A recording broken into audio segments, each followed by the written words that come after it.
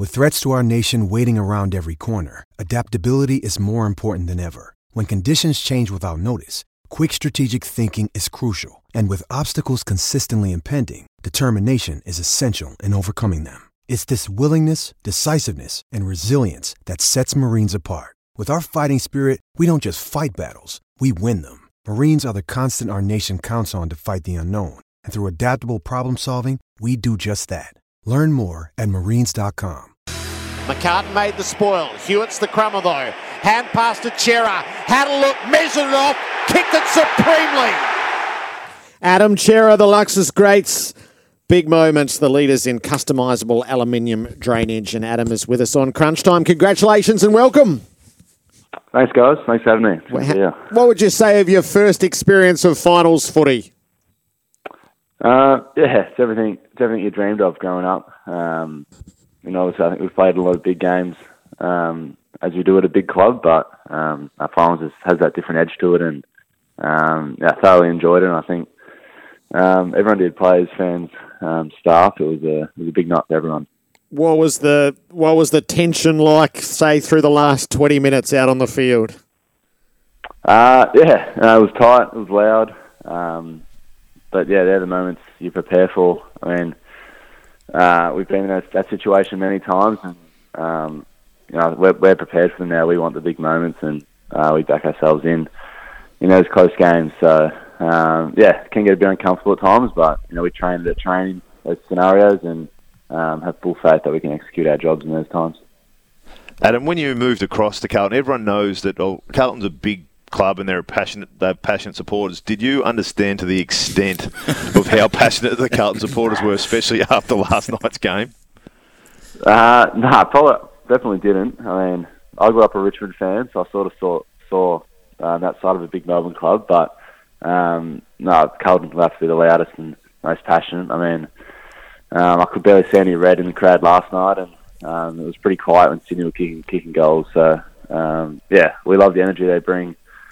We play off it, and the earlier we can get them going, the better. So, it's definitely that competitive advantage, I reckon. How much did it help early, especially being a lot of you guys are inexperienced with finals? I think you had 17 games experience, and that came through 5 blokes in your side, and Hewitt had played 8 of those 17 games. The crowd getting behind you after the Doherty goal, the Cripps goal, how much did that give you guys confidence just to relax and know that, hang on, it's just another game of football?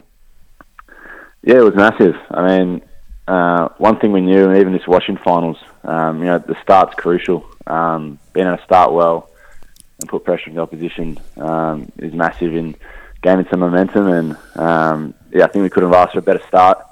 2 guys that have been part of the team for a long time, being able to get on the scoreboard and us and the crowd getting around them. I think everyone lowered the shoulders a bit. Felt it's just a normal game at the end of the day. The more energy we could build, we felt like the big home games, we can put the Swans under pressure and keep coming at them, which is good. Tell me what's changed. You lost 6 games in a row, then you whack in 9 games in a row, you win, all those little things. And is it part of connection? What is it about? That's the $1 million question. For us, the funny thing, not a lot changed in terms of our something changed. Our process. Started winning. That's what happened. I think for us, it was everyone talks about the campfire and the honest conversations, and it was just coming back to what we value as players and as a team. And for us, it was we knew our best footy was based off contest and pressure. So that's all we really went at. Started at training. Intensity went up. Whether it was a light session or a big session, it didn't matter. Like, defensive intent had to be there. Your pressure had to be there, and it sort of just flowed into our games. That's just our process. We've backed it all year, and we probably just had a heightened focus on it after we lost those run of games. And now we know that's what we need to bring in. That's going to be our best, which we believe is good enough. Is that the biggest and loudest crowd you've been to? Definitely. Lost a bit of my voice this morning. It definitely wasn't from drinking any beers. Well done. Good job. Can't speak to anyone. Adam, I just want to take you back to before the game. If there's one person that I want to listen to before my first final, it's Michael Voss, because of what he's done, what he stands for. Tell us about his pre-game message going into it, and how did it make you feel? What was the message about? The message was about really just embracing the moment. I mean, he's obviously very experienced in that time of year, and he even said to us if there was advice he would give us, he would, but he felt we were ready. The boys were excited, and he just wanted us to go out there, be courageous, the courage to be imperfect, to make mistakes, to just have a crack. So, the boys went out there with in a really good headspace, I reckon, through Boss's messaging, and for a lot of boys, most of the boys, it was the biggest game of their life. So, obviously the nerves were there, but he was able to calm the troops and keep us all pretty steady going to the game, which I think helped a lot. Talk about being in the moment. 25 seconds to go. Sydney kick a goal, brings it back to 6 points. A lot of players there, especially in such a big occasion, could get flustered, could forget their role, what to do in those late stages.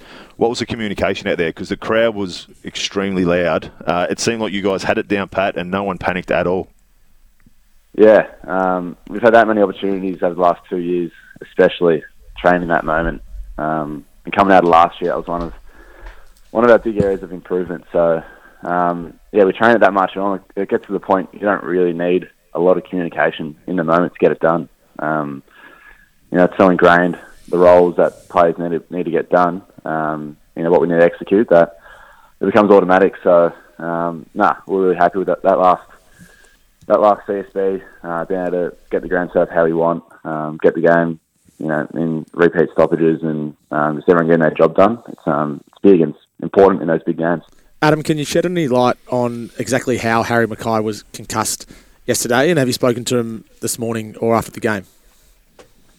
I didn't see the incident exactly last night, but after the game, he's obviously had a head knock and in the concussion protocols. I haven't spoken to him today, but he's in good spirits last night, and obviously I think it means he'll probably miss next week, but his health is obviously top priority. So Melbourne is next. Adam, you're watching on when the teams played in round 22. What are your memories of watching that game, and what you think would be relevant as you plan toward Friday night?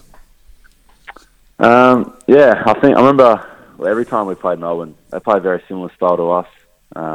Very contested. They've got a really good midfield as well, with a really dominant ruck at the moment. So I think it'll come down to that contested battle. The way they played. I watched them the other night against Collingwood even, and they played very similar to us. So it should be a really tight battle, and a really strong head-to-head game. We'll all look forward to it, Adam. Thanks for joining us today, and good luck come Friday night. Thanks, guys. Thanks for having me.